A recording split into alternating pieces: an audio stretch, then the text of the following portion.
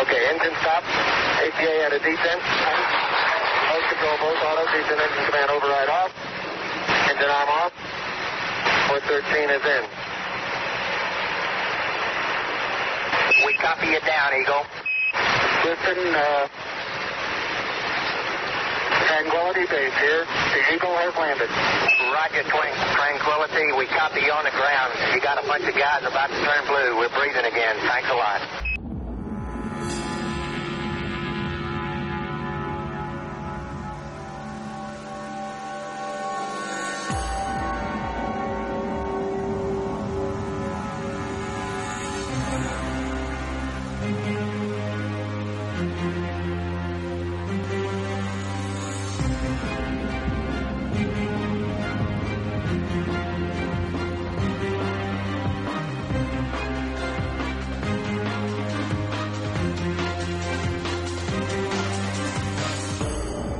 And now, ladies and gentlemen, Binnall of America Audio, with your host, Tim Binnall. Welcome, ladies and gentlemen, to the season premiere of Binnall of America Audio Season 1. I am Tim Binnall, your host, and the conductor of this train ride through the wild world of esoterica that is Binnall of America Audio. I'm enormously proud to bring to you Jim Marrs as our season premiere. For those of you who are unfamiliar with Jim Marrs, let me give you a little bit of background about him, and then we'll just dip right into the interview. Jim Marrs is an award-winning journalist. He's the author of Crossfire. This is the book that was used as the basis for the Oliver Stone film JFK, one of the books. Alien Agenda, an in-depth look at the UFO phenomenon. Rule by Secrecy, a veritable roadmap to the world of secret societies. Sci-Spies, one of the first books out on remote viewing. And two 9/11 books, War on Freedom and Inside Job. He's made a ton of media appearances on just about every esoteric radio show you can think of, and he now will hold the historic distinction of being the season premiere of Binnall of America Audio Season 1. This interview was conducted on July 28, 2005. Without any further ado, let's rock and roll. Ladies and gentlemen, I have a very special treat for you today. This is a big thrill for me, and I'm sure you're all going to be excited to hear this interview. It is with the author of Crossfire, Alien Agenda, Rule by Secrecy, Sci-Spies, The War on Freedom, and Inside Job. It's Jim Marrs. He's a living legend. He should be a household name to anyone who knows anything about ufology, secret societies, and conspiracy theory in general. So I'm sure the visitors of BinnallofAmerica.com know all about you. And welcome to the interview, Jim, and thank you so much for giving me the opportunity to speak with you. Well, Tim, it's my pleasure to speak with you and your audience. I don't really consider myself this big conspiracy theorist or an expert on secret societies. It's simply that as a journalist committed to finding truth and trying to bring that to the public, I find myself going down those roads because that's where the evidence leads. Nice.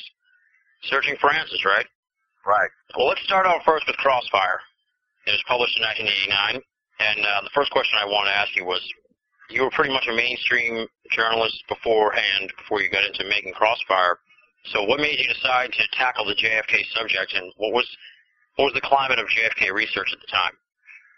Well, I was in college at the time of the Kennedy assassination at the University of North Texas, just 30 miles north of Dallas. I was in Dallas quite often. That's where we'd go to party. And in fact, I had met Jack Ruby prior to the assassination at his club. So, I knew this was history, and I knew it had happened in my own backyard. So I began to collect newspapers and clippings and information starting the very day of the assassination. And when the Warren Commission report came out and said, well, it was all Lee Harvey Oswald all by himself, that did not sit well with me because I'd heard too much other information that indicated that there was, of course, a gunman on the grassy knoll. But I didn't have anything to put in its place, so I continued with my journalism career and covering the usual news stories and particularly local things.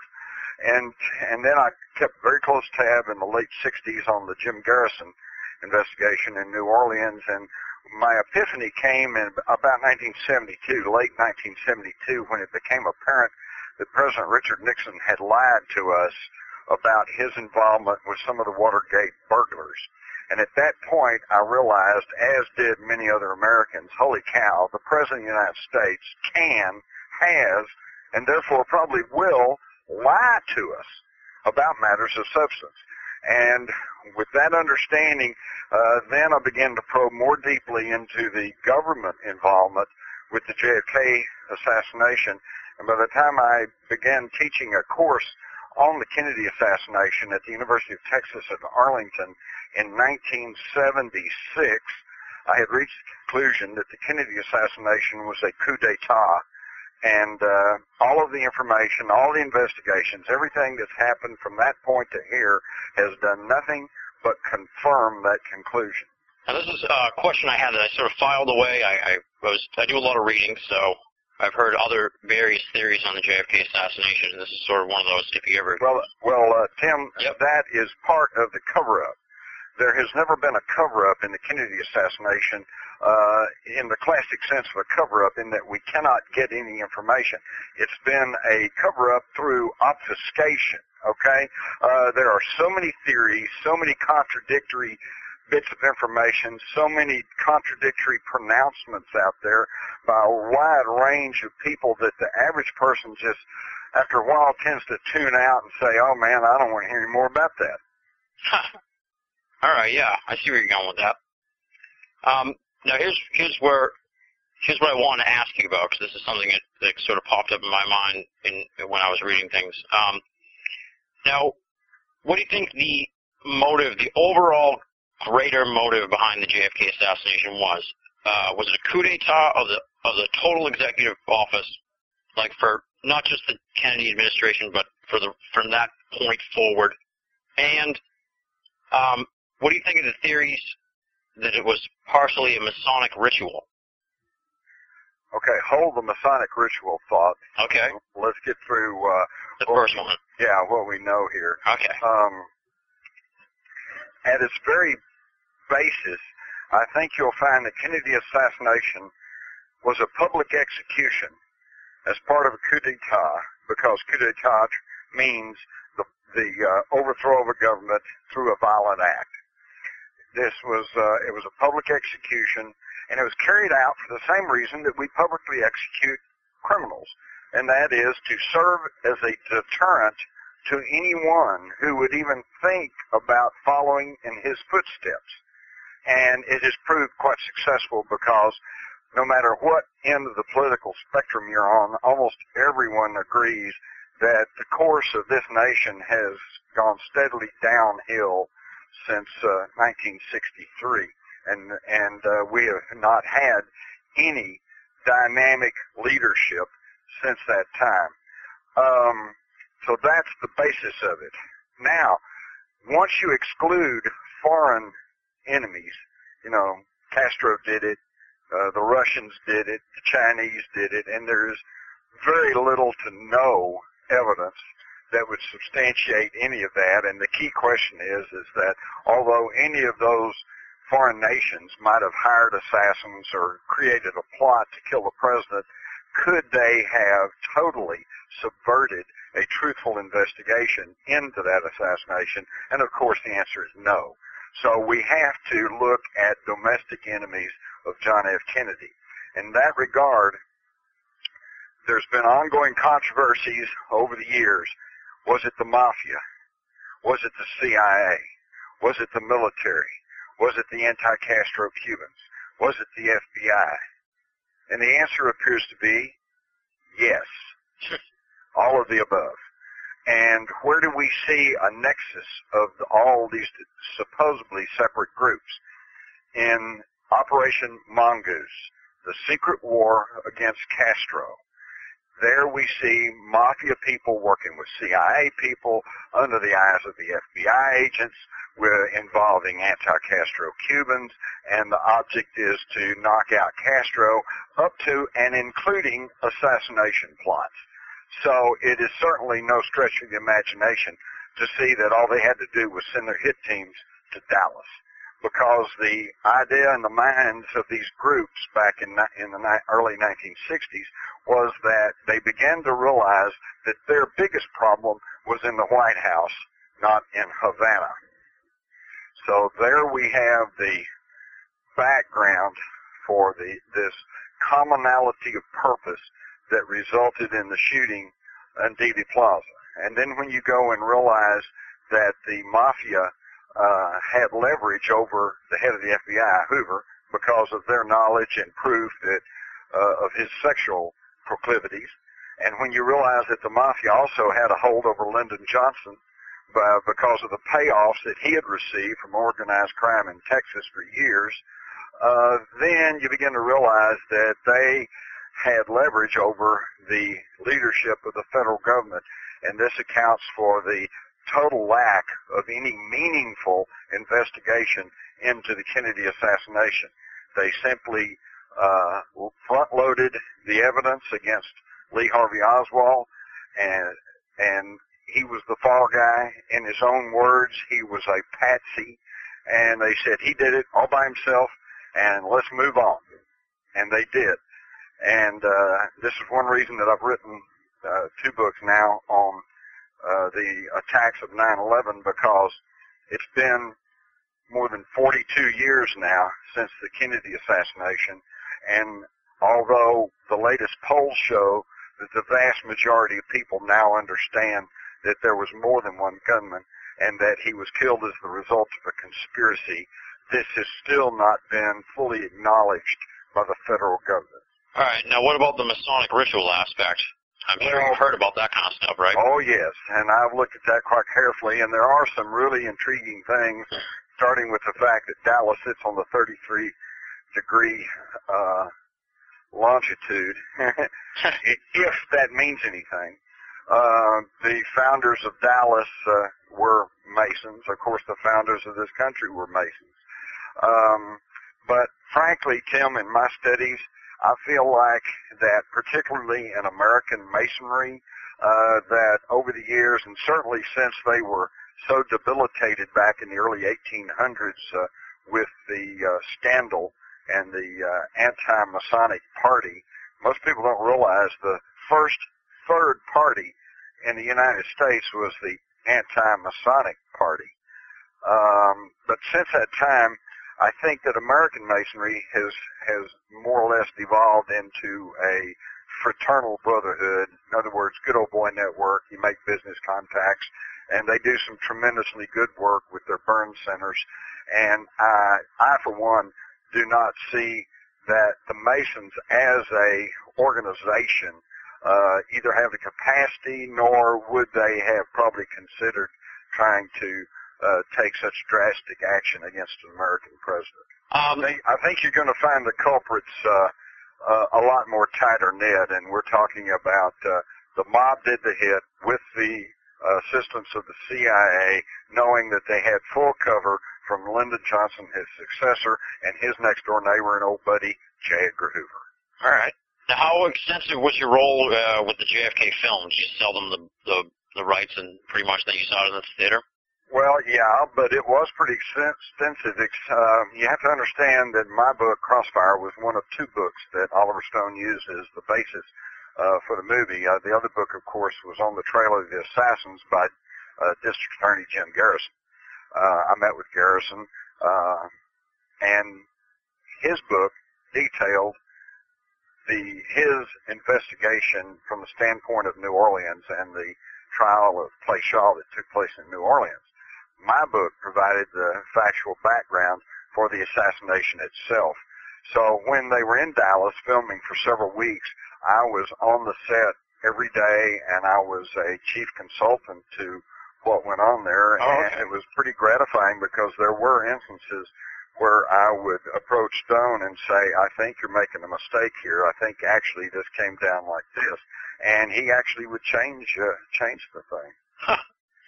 Now, when they approached you about the film from the beginning, were you surprised they would even make a JFK movie? Yes, it totally caught me by surprise. I will freely admit I just was very fortunate in that I was in the right place at the right time. I was told later that Stone had already made the decision to devote a film to the JFK assassination, and it only makes sense because if you'll follow his trend at that time, you see that he had made Platoon, which was about the U.S. combat experience in Vietnam, and he was a combat veteran of Vietnam and very, very, had a very close personal interest in that. And then he made Born on the 4th of July, which gave the American soldiers experience on returning home from Vietnam, and then he made another film on the experience of the Vietnamese. So it's only natural that he then stepped back, took a broader look, and said, why did all this happen? And, of course, that leads right back to the Kennedy assassination. All right, now let's. I'm going to move on to Alien Agenda, and that was published in 1997. And for starters, you approached the subject as an outsider. Well, wait, can I give you the link between Kennedy and the... oh, I'd love it. And the UFOs? Oh, let's do it, yeah. Okay, some years ago, what appeared to be a government document surfaced, and it was a report dated summer of 1947 by something called the Interplanetary Phenomenon Group. When I first saw that, I couldn't help but snicker. I thought, oh, that sounds like something somebody's just concocted, So that's a sci-fi thing. But it now has been determined that, yes, in 1947 there was a government entity known as the Interplanetary Phenomenon Unit, and so there's every reason to believe that this report that has become public is legitimate, and it is reporting on the famous Roswell crash. And it points out that there were two different landing zones, and it points out correctly what has caused so much confusion by people who have been studying Roswell is some people say, it happened here, and others said, no, it's over here at Socorro, and there's been lots of controversy. Apparently, it's all the same incident. Whatever it was came in close to the ground, either struck the ground or possibly exploded, scattering wreckage over a widespread area, and then like ricocheted or careened on and ended up several miles away. And this is exactly what's reflected in this Interplanetary Phenomenon Group report. The tie-in with the Kennedy assassination is, at the very back of this report, they make particular note that one member of Congress who knew the truth about what crashed at Roswell was Representative John F. Kennedy of Massachusetts. And they correctly said that he had served with naval intelligence during World War II, which he had, but most people don't know that. They only remember him for the famous PT-109 incident, and that his father had served on the Government Reorganization Committee, which was true, but most people don't know that. Again, it lends a lot of authenticity to this document. And they said apparently Kennedy found out the truth about Roswell because of a contact with the Secretary of the Air Force.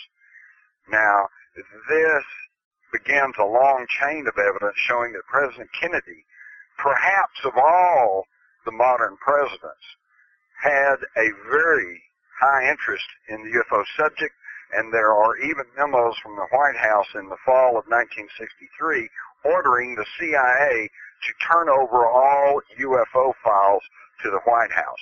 This would be tantamount to making that public. And actually, although I still do not subscribe to the theory that Kennedy was assassinated to prevent him from revealing UFO secrets, I am now of the opinion that that may indeed have been yet another straw that broke the camel's back. Wow, all right. So you approached ufology sort of as an outsider. So what did you think of the actual field of ufology when you began doing Alien Agenda? Well, again, I can go back to when I was a young man in the 50s, and I can prove this because I found, not too long back, I was digging through my attic space, and I found a watercolor I'd done about a UFO incident in Texas many years ago.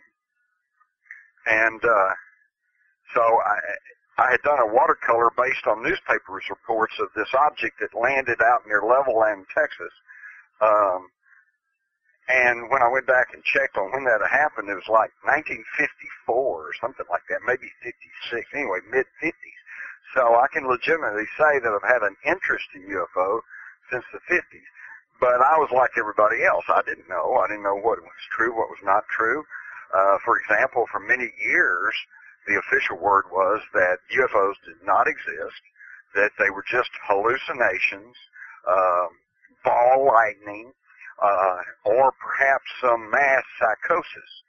Well, by the time I was working professionally as a newsman, I remember that, and I thought, well, gee, there's a really big story right there. Some heretofore undiagnosed, contagious mass psychosis. But, of course, you never see anything about that because it's just horse-pucky. And you don't hear anything today. In recent years, you haven't heard anything. Oh, they're just hallucinations or mass psychosis. And why is that? Because the advent of the camcorder. Today, everybody's got a camcorder, and there's not a day goes by that somebody doesn't get a really good video of a UFO. So there's obviously something up there flying around. Now, so now the explanation from the debunkers, they've dropped this hallucination and mass psychosis explanation, and the explanation now is that it's just misidentified conventional aircraft, military or civilian, satellites, perhaps secret government test craft. Okay? Well, that makes sense too. The only problem is, if you'll really look at the record, you'll find that UFO sightings and reportings date back all through history, all the way back to the fiery wheel that Ezekiel saw in the Bible. And coming forward to the great airship mystery of 1896-97, and I would particularly point to that one because I think that is the smoking gun of the UFO issue. I live in Wise County, Texas, and just a few miles from my home is a little place called Aurora, Texas. It's just a bump in the road.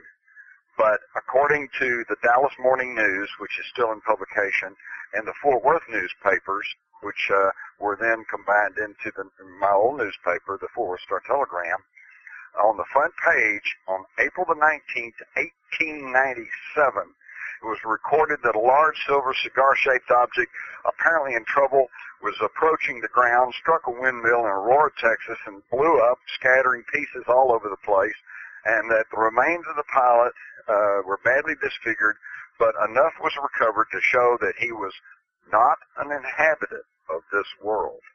And this was straight news reporting on the front pages of the Dallas-Fort Worth papers in 1897, and this was 6 years before the Wright brothers flew at Kitty Hawk. So there was no man-made objects in the air at that time.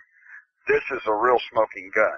Now, the debunkers over the years have tried, they can't deny that the reports are in the newspapers because it's right there in the microfilm. What they've tried to argue is that it was simply a hoax story planted in the paper to draw attention to the dying town of Aurora. Okay, this makes some sense, and I've paid close attention to that for a long time. But sometime back, I got hold of the entire front page of the Dallas Morning News back in the spring of 1897. There are 16 stories on that front page coming from correspondents ranging from southern Oklahoma to as far south as Austin, Texas, and every single one of those 16 stories concerns the large silver cigar-shaped object flying through the skies of North Texas.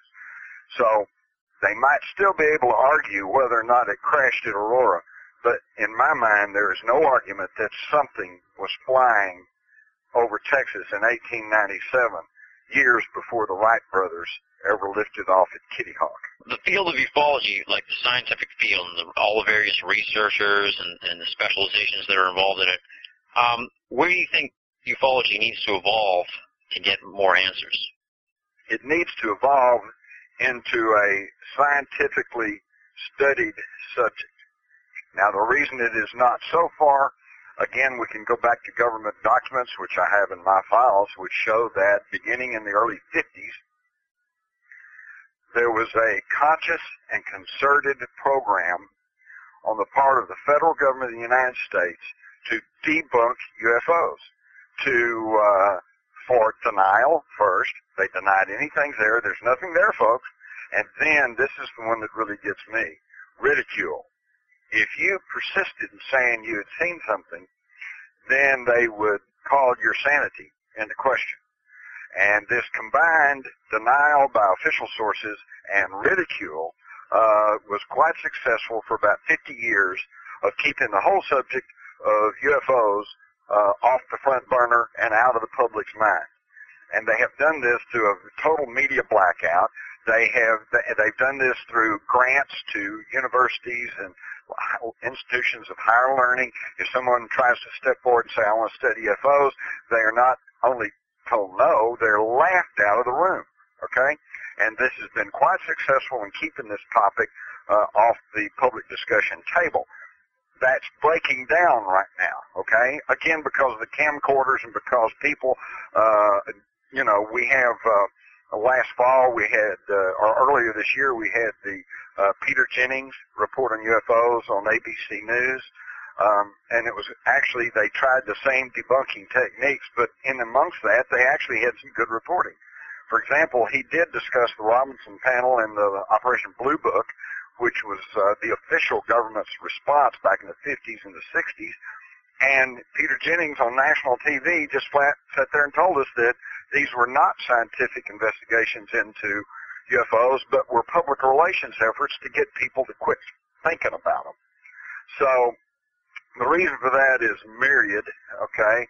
Back in the 50s when the polls showed that virtually no one in this country believed that there was any kind of intelligent life out in space, it was very easy for the leaders to think that if it was revealed that there was intelligent life in space and that they was visiting this planet, that widespread panic and chaos might result. And I think maybe at that time, based on that time's mindset, that might have been a legitimate concern. Sort of like Orson Welles' War of the World panic in 1938. But I don't think that holds true today, okay? With the generations that have grown up with Star Wars and Star Trek, I think if the government announced today, hey, we have evidence that there is intelligent life outside this planet, and it is visiting here on occasion, but we have no evidence to suggest or prove that it's hostile. As far as we know, nobody's been killed. There's many reports of people being taken, but they're always brought back.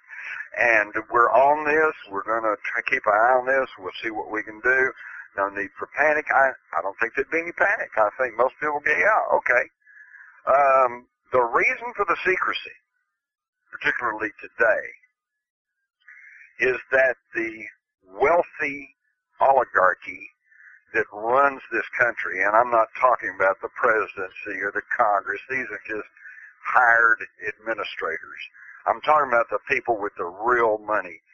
They owe their wealth and power to their monopolies over energy, pharmaceuticals, telecommunications, transportation. They don't care if we know there's aliens out there, but they very much care that if we know there's aliens, then we'll also know that there's alternative technologies that might threaten their monopolies in these areas. And that's why they want to keep the cover on the whole UFO subject.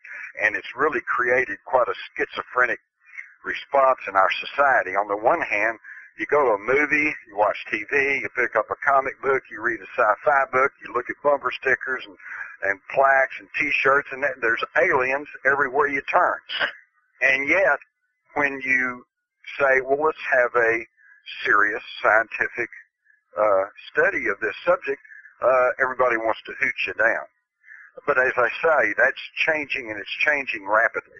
And this is why Dr. Michael Salla and Weber and various other people are now pushing very hard for the serious study and research into what they call exopolitics, which is the political scene put into a framework that includes extraterrestrial contact. Disclosure in general. Do you see it happening? And if so, how and when? Dr. Stephen Greer is one of those that's been leading the crusade to try to get open disclosure. I would also mention Steve Bassett, who is a lobbyist in Washington and has been lobbying on behalf of several UFO groups for a number of years now for open disclosure. This is how bad it is, Tim. About 2 years ago, they put together maybe 250 federal government whistleblowers. These are people who had worked at Area 51, people who had been in the military, people who had had first-hand experience with extraterrestrial contact and UFOs. Out of these, they got about 60 of them who are willing to actually travel to Washington, and they had a huge press conference at the National Press Club. All of the major media was there. These people all got up and said, this is true, this is happening, I know because I was there and I was part of it. And nobody heard a word about it. It didn't go anywhere. It didn't get out to the mass media. They didn't talk about it. It got buried under the rug, and that was the end of that. So as I tell my class on UFOs at the university, I use this example. If I let you hold a quarter and then ask for it back and I put it in my pocket and then deny that I ever had a quarter or that I even still have a quarter, how can you prove that I've got the quarter except picking me up and shaking me upside down until the quarter drops out of my pocket? And that is the problem. We cannot empty the pockets of the federal government. And as long as they continue to deny that anything's happening and that, where's the proof, they say? Well, the proof is that they come along and pick up all the proof and then deny they have anything. It's the quarter, and we can't empty their pockets. All right.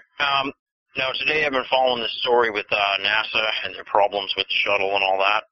And by the time this airs, probably it'll be old news by then. But the crux of the question is, why do you think NASA is so ineffectual since they landed on the moon? And do you think it's a cover for something else, like a covert space program? Yes, personally, I tend to believe in a covert space program.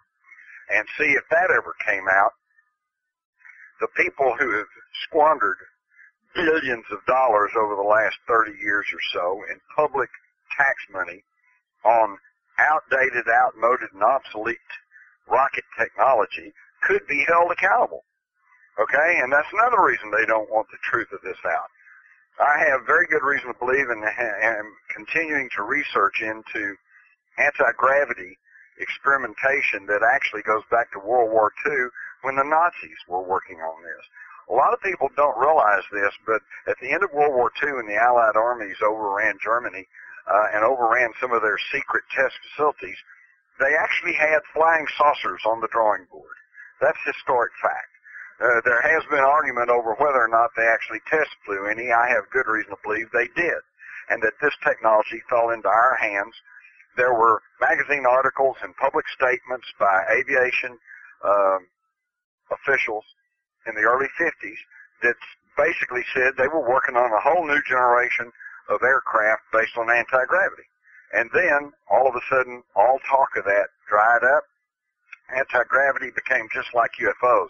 You can't even bring up the term in polite company without getting snickered at because the more educated people have been educated and conditioned to the idea that that doesn't exist.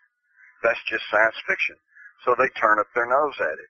But yet, there's plenty of information to show that some of these UFOs that are zipping around and making hairpin turns and dives and curves that go against all conventional aerodynamics may indeed be some of our own test craft using very exotic technology. What about NASA, though? Do you think they're just ineffectual, or? NASA stands for never a straight answer. And there's lots and lots of problems with NASA and lots of questions about what they're doing. Again, if we do have this exotic technology, and they are still sending up these little rocket-boosted space shuttles, which keep us distracted from many things, they could be held accountable. So, again, they're certainly not going to admit to any of this. And I think what we would see is that they would struggle along, keep asking for more and more budgets, and stringing out missions so that they can keep that whole NASA thing going when actually it's pretty obsolete. Now, Now, and by using obsolete technology, of course, they open themselves up to accidents like the Columbia explosion and the problems they were having on this latest one. Now, do you think maybe their lack of they're bumbling? They're just bumbling all the time. Well, it seems like bumbling, but that's a distraction to keep us from. I have every reason to believe, and I cover it quite extensively in my book, Alien Agenda, that there are people within NASA who know the truth of the matter. So it goes beyond bumbling. Well, this is a cover-up, a massive cover-up. In fact, I spoke with Dr. Edgar Mitchell, the sixth-man astronaut to walk on the moon, okay? Mm-hmm. And he was very open about extraterrestrials. And in fact, he has publicly stated that some of our most recent technology stems from the reverse engineering of retrieved alien UFOs. So, you know, that information, and there's other people who talked about, other astronauts, Gordon Cooper for one, and several others, that have quite openly talked about UFOs. But that doesn't reach everybody because of the corporate control over the mass media. And there's one of the biggest problems, Tim. UFO reporting, they report it all over the place, but you don't hear about it. There could be tremendous UFO sighting with videotape, sound, everything else in California, and it might get good coverage in, say, the Fresno newspapers or a local television station, but we don't hear about it. Same thing in Georgia. Same thing in Phoenix. Same thing in Chicago. It's happening all over, but nobody understands this because of the control over the media. And when I can say the control over the media, obviously they cannot control every reporter and editor out across this nation of ours. I'm not saying that. They control the distribution of the information. And if you don't hear about it, then as far as you know, nothing's happened and it's not happening and it's not real. And that is the big problem in ufology. All right. I just want to go back to this NASA thing, because I was in the middle. I wanted to make a point about this. Oh, okay. I'm sorry. Oh, it's all right. Don't worry about it. Now, they're bumbling. That's obvious, but and like you said, it's not just bumbling. Do you think that it's a conditioning process to sort of make the American people disinterested in space travel and the whole concept? You know, they keep making mistakes, and eventually people are going to be like, "Why are we bothering with this? Shut down NASA!" Or I think that that's a very real possibility. I think that they are doing that, and I'll give you another aspect of NASA that would, I think, even further confirm that. In recent years, there's been lots of other countries, Japan, for example, the European Union for another, and private companies right here in the United States who have taken it upon themselves to initiate space travel. They're going to launch expeditions to the moon. They're going to try to send expeditions to Mars. Now, you would think that since we're all humanity and we're all from Earth, and this is our giant leap for mankind, that NASA would be agreeable to such efforts and would be helpful and would try to share information and try to help these various other groups to achieve their space flight objectives. But when you stop and look at it, you find it's quite the opposite. They impede these efforts. Why do they not want us to go out there? Why, there is a sub rosa struggle going on for the control of space. And it may not simply include us humans, but there's something very, very funny going on. And you're right, too, about the fact that they went to the moon 6 times, or so they say, and yet we never went back. As a young man, I can recall that before the moon landing in 1969, we were all told that if we could get to the moon, we were going to set up bases on the moon, we were going to mine minerals on the moon, and all of this would then make profit for NASA, and that it would pay for our space exploration. But none of that's ever happened. And why is that? I think these are serious questions that people need to be asking, but so instead of getting bogged down with should we fund a mission to Mars, should we fund a deep space mission to one of the moons of Jupiter, I think we should be asking, why are we not, if we could put a man on the moon, we ought to have been further than the moon by now. Exactly. I mean, that's more than 30 years ago. Go back and look at a 30-year-old car. They might be cute, but they're obsolete, Yeah. So, and yet we're still using those old booster rockets, that's very little different from the original V2s that the Germans were sending up. You've been studying the whole UFO phenomenon for a long time, and I'm sure you've collected a lot of information and everything. And in your opinion, overall, what is the alien agenda? I'm sure you get that question a lot. What's the alien agenda? Well, there's some problem involved in that. It's like, Tim, if you and I were standing on a street corner and you looked up and there was a airliner flying over, 767, and you said, "Hey, what's their agenda?" You see the problem? Exactly, yeah. Okay. In my opinion, we're dealing, and based on my research, I think we're dealing with a number of races, spacefaring races, who visit this planet from time to time for a variety of reasons, okay? Some of them may be coming to try to pick up some raw material. Some of them may be coming to see if they can't genetically help us out and boost us into the future. Some maybe just coming to watch the prairie dogs. That's, when I was in college in West Texas, wasn't a whole lot going on in the little town, and so everybody go watch the prairie dog village and just, entertainment. Might be that. So I think that there are a number of species that are visiting this planet, and for a number of reasons, some of which may be benevolent, some of which may be less so. But I think it's encouraging to me to stop and think that since the historical record clearly shows that UFOs have been a part of man's experience since as far back as written records exist. They are mentioned in the cuneiform writing of the Sumerians. They are mentioned in the Hindu Vedas, some of the earliest writings we have. And since that's the case, as far as we know, their agenda is not to come and blow up our cities and capture everybody or kill everybody as in Independence Day.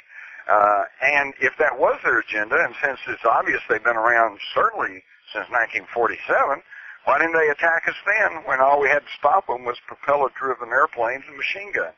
Now we have lasers and deep space platforms and all kinds of things. So as far as an overt attack goes, this does not seem to be the alien agenda. Just go back to disclosure a little bit. I wanted to ask you, if it ever happens, it's going to be on the government's terms. Would you think? If they disclose, possibly. Actually, I think it's going to be on the aliens' terms. Okay? Yeah. Because here's the thing. They'll force the hand? Yeah. I'm sure you recall the thing that flew over Phoenix. Yeah. Okay, well, that happened in 1997, I believe, and that only happened for just a few minutes and at night, okay? What happens if they reveal themselves during daylight hours and hang over a major city for several hours, long enough for the TV crews to get out and get some really good pictures? Hey, the cover's off then. It's blown. So, no, I think they control it even more than the government. All right. Although the government, of course, also has the option of calling a press conference and saying, okay, folks, we're going to open up. Here's the truth. Here's what we know. Here's when we knew it, and we're just going to set the record straight. But when has the government ever done that? That ain't going to happen. Is a global government, is that more conducive, do you think, to disclosure than the present geopolitical power structure? Well, it all depends on who gets control of it. Let me make a real point here. This is a point I've been trying to make, particularly when I talk to people about my book, Ruled by Secrecy. That's where we're going next, so good. It is clear that there is a globalist movement going on in the secret societies, I call them secret societies, that actually control this country more than anyone cares to think about. And these secret societies are not secret from the standpoint that nobody knows they're there. They're secret because you and I cannot be members no matter how much money we have. you have to be invited to be a member, and then you have to be qualified, and then you have to go through a very strict screening process to make sure that you believe the things they believe. And these secret societies include the Council on Foreign Relations, the Trilateral Commission, and the inner core elite of those two groups, which meet with world elites once a year under the name Bilderberger. They're so secretive they don't even have a name. They're called the Bilderbergers because they were first publicly identified as meeting in 1954 at the Bilderberg over in Holland. These people are the very people who don't care if we know there's aliens out there, but they don't want us to know that there's alternative technologies because it might upset their monopolies. Now, what is their agenda? It's very clear. They make no secret about it. They are globalists. They want one world government with a one world military force for enforcement. They want one world economic system, one world military system, et cetera, et cetera. Now, I want to make this very clear here. Philosophically, I am not opposed to the concept of this new world order or a one united world. We are moving rapidly into a phenomenal future. And I can perfectly well see that within our lifetimes, when somebody says, hey, where are you from? You might respond, I'm from Earth. So we are one humanity. And it's only reasonable that at some point we're going to have someone who represents the planet. In fact, it may be the reason that we have not had open, overt contact with an alien intelligent race is simply the fact that there's no one who speaks for Earth. Who are they going to talk to? Putin? He doesn't speak for the Earth.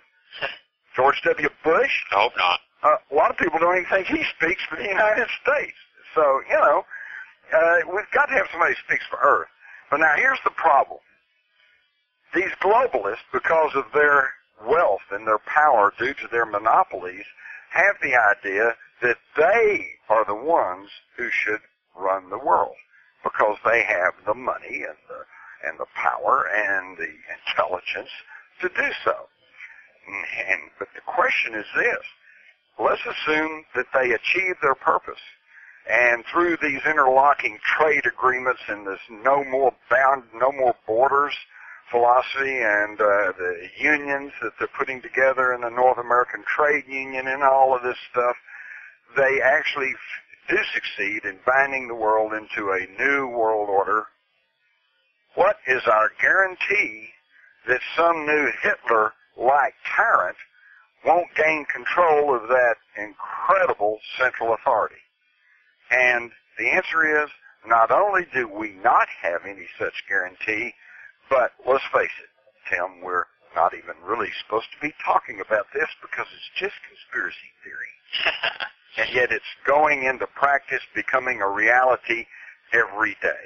With that, we get to rule by secrecy, which is really, I told you this story when we talked offline, but I should probably share it with the listening audience. But what started me in the entire realm of esoteric research was rule by secrecy. I was at a Barnes & Noble. I saw it on the shelf. I said, this looks pretty interesting. I'll check it out, and I haven't looked back since. So, well, shout it out loud. I think if people have this overview, this alternative view of history, Franklin Roosevelt once said that when it comes to politics, if something happens, you better believe that it was planned that way. In other words, there are very few accidents in history. Or my line is, if it's not an act of God, it's a conspiracy. And that sounds kind of cute, but if you'll think about it, it's very true.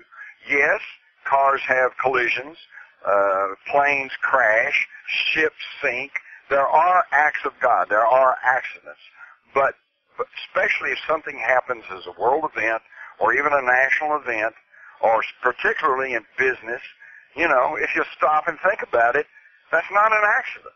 Somebody planned it that way. In fact, Tim, let me share with you and your audience what I consider not only the proof of conspiracy, but proof of the greatest conspiracy going on in the world today. We don't like to think about this, but if we'll all stop, we'd have to agree that, one, even while we're listening and conducting this interview, there are thousands, perhaps millions, of children all around the earth who are literally starving to death. That's incredible, but it's true. Now, I think we'd also be forced to admit that we have the technology on the shelf right now on this planet that we could feed every single person in this world. In our country, in the USA, every year we pay millions of dollars of tax money to farmers not to plant crops so that they don't drive down the prices on the agriculture market. Well, let's go ahead and plant those crops. We have the technology. We have the means of producing enough food for everybody on this planet. That's a given. So why is it that these millions of children are starving? I don't want that. You don't want that. I don't think anybody that's listening to this would say, oh yeah, I want those kids to starve. Nobody's going to say that. So we don't really want that. Then why is it happening? Because once you get past the rationales, oh well, there's politics and national boundaries and transportation costs and blah, blah, blah, blah. That's just rationales. Once you get past that, you realize that the reason children are starving all around the planet today is because somewhere, somebody wants it that way. Because if nobody wanted it that way, it wouldn't be that way. We would find the ways and the means to get food to those children. Okay? So there you have it. That's the biggest conspiracy going on today, and it is proof that there is conspiracy, because without conspiracy, there's really no rational reason why there's anybody going hungry on this planet today. That somebody that you're speaking of, was kind of segues perfectly into the next question. I was going to say, how many people are at the very top of this pyramid structure? The ones who have all the answers Right. and the power. How many people are there? And, who do you think they are? But, you don't have to tell me their names or anything. But, Well, I could list you a whole list of names that's not going to do any good, because you wouldn't recognize their name, neither would anybody else. These people are very, when you get to positions like that, you don't want people to know your name, okay? And your name does not appear very often in public media. There's not very many of them, okay? Perhaps a couple of thousand at the most, and probably less than that. Now, a couple of thousand sounds like a lot of people, but when you consider the 6.5 billion souls on this planet, that's just a fraction, a tiny fraction. And also, think of it this way. Because when you think of the whole world, it's easy to go, oh man, it's a whole big, huge world, 6.5 billion people. God, how's that going to work? Nobody can control that. Well, don't think of it that way. Think of these 2,000 as being a little bitty small town. And most all of us have had experiences with little bitty small towns of 2,000 or less. And you go to any little small town of 2,000, and you find that there's always a pecking order, okay? A pyramid of power. And at the very apex is usually one person. He might be the banker. He might be a leading attorney. He might be the newspaper editor. But there's always one person that's kind of top of the food chain. And when he says, I think we're going to put Tim in as sheriff, Tim usually gets in because everybody else falls in the line, and that's the way it works. Well, extrapolate that up to the world with these 2,000 people who are in touch, many of whom are sitting on interlocking boards of directorships with some of these big international corporations, and it's very easy to see how that they can maintain their ownership and hence control over all the rest of us. The Project Censored, which each year comes out with the 25 top news stories, has come out, and they have identified that only 118 people control just about everything we see and hear in this country today. These 118 sit and are on cross-interlocking directorships with the 3 or 4 major corporations that own or control publishing, magazines, newspapers, radio, TV, internet, you name it. They all control it, 3 or 4 corporations. And of those 3 or 4 corporations, 118 people with cross-connecting directorships control those corporations. And these same 118 people sit on the boards of 64 of the corporations, including Halliburton and Carlyle Group and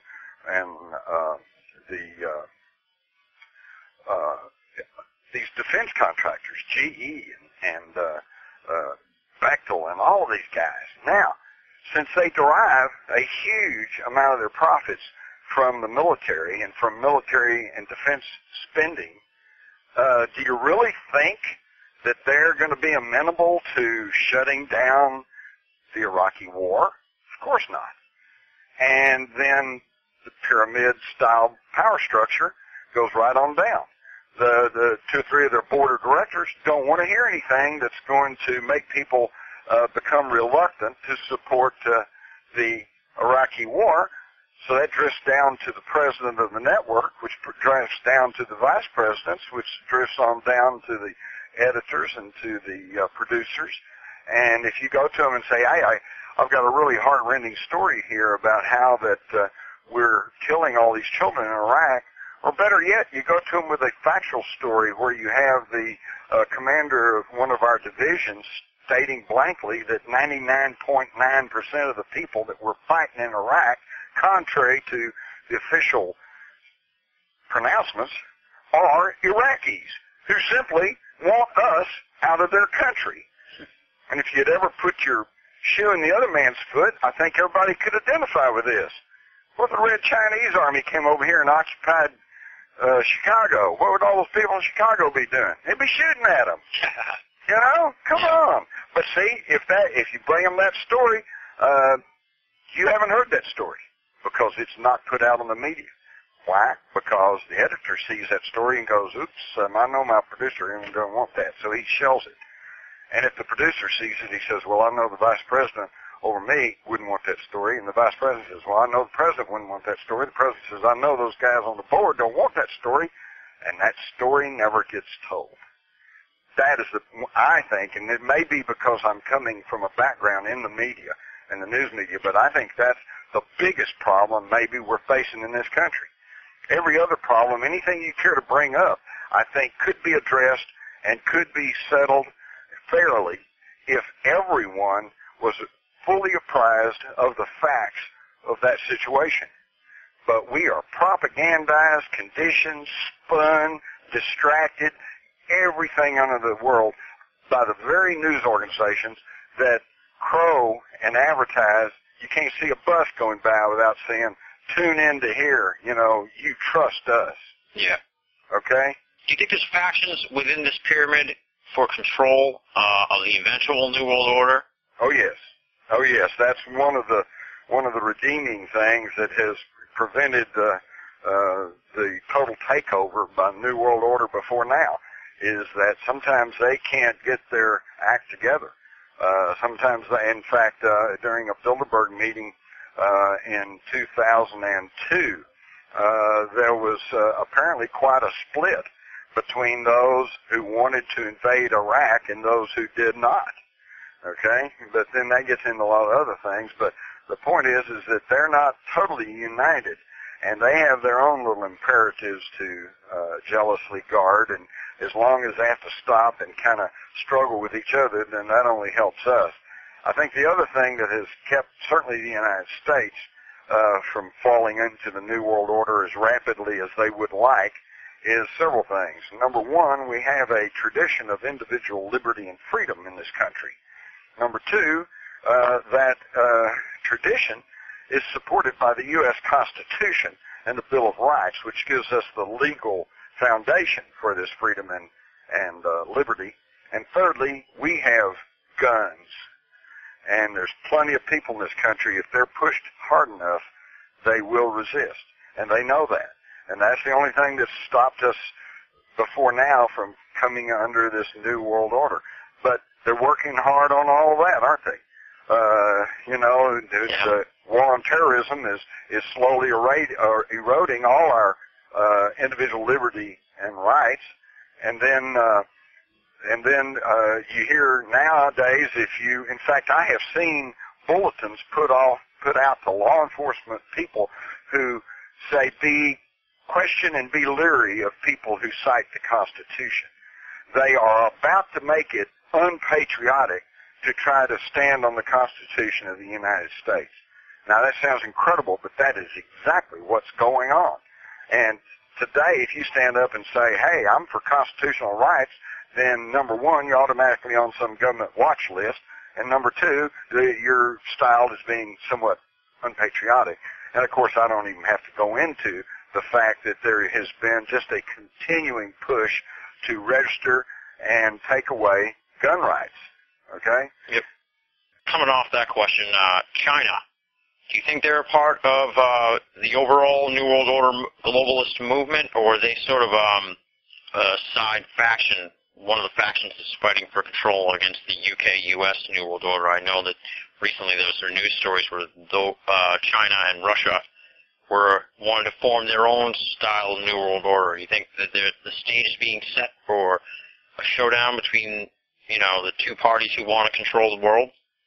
That's a very interesting question, and I'm not even sure that if there's any one person that has a clear answer to all of that. But number one, I know that having visited in China, that you have a real pyramid power structure over there. You've got a handful of people at the top that control that huge country that makes up about a third of the population of the world. And they have cut their deals with the New World Order people. They are part of it. If you don't believe me, just go into any Walmart, pick up anything, it's going to say made in China. They are now the producing nation, and we are the consumers. Yeah. Okay? So yes, they are definitely part of the New World Order that we were speaking of. However, I think that you're also partially correct in saying that they may have their own ideas of how this should run, and they may not run in tandem with the people who traditionally have controlled the New World Order from Europe and from the United States. And now whether or not this is going to result in a showdown or not, I have no idea.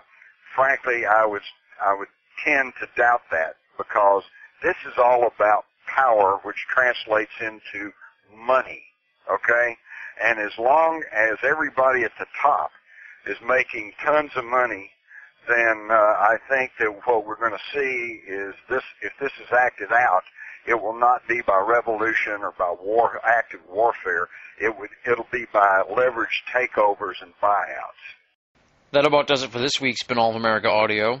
Next week, we pick it up where we left off with Jim Marrs. We're talking about remote viewing as we discuss his book, Sci Spies, and we talk about 9/11 and the post-9/11 period, where we talk about his two books, War on Freedom and Inside Job.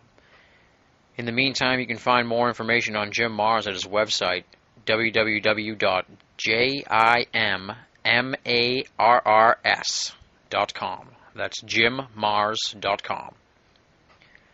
And, of course, you're listening to this Been All of America Audio, so you must know the website, I guess, but I'll give it to you one more time. It's www.binnallofamerica.com. Esoteric madness, as only I can produce it, along with my cohorts, whom I want to expressly thank for their support and guidance throughout the process of the creation of Been All of America Audio. Chiron and Leslie, take a bow. You've earned it. Until you hear from me again, have a good one.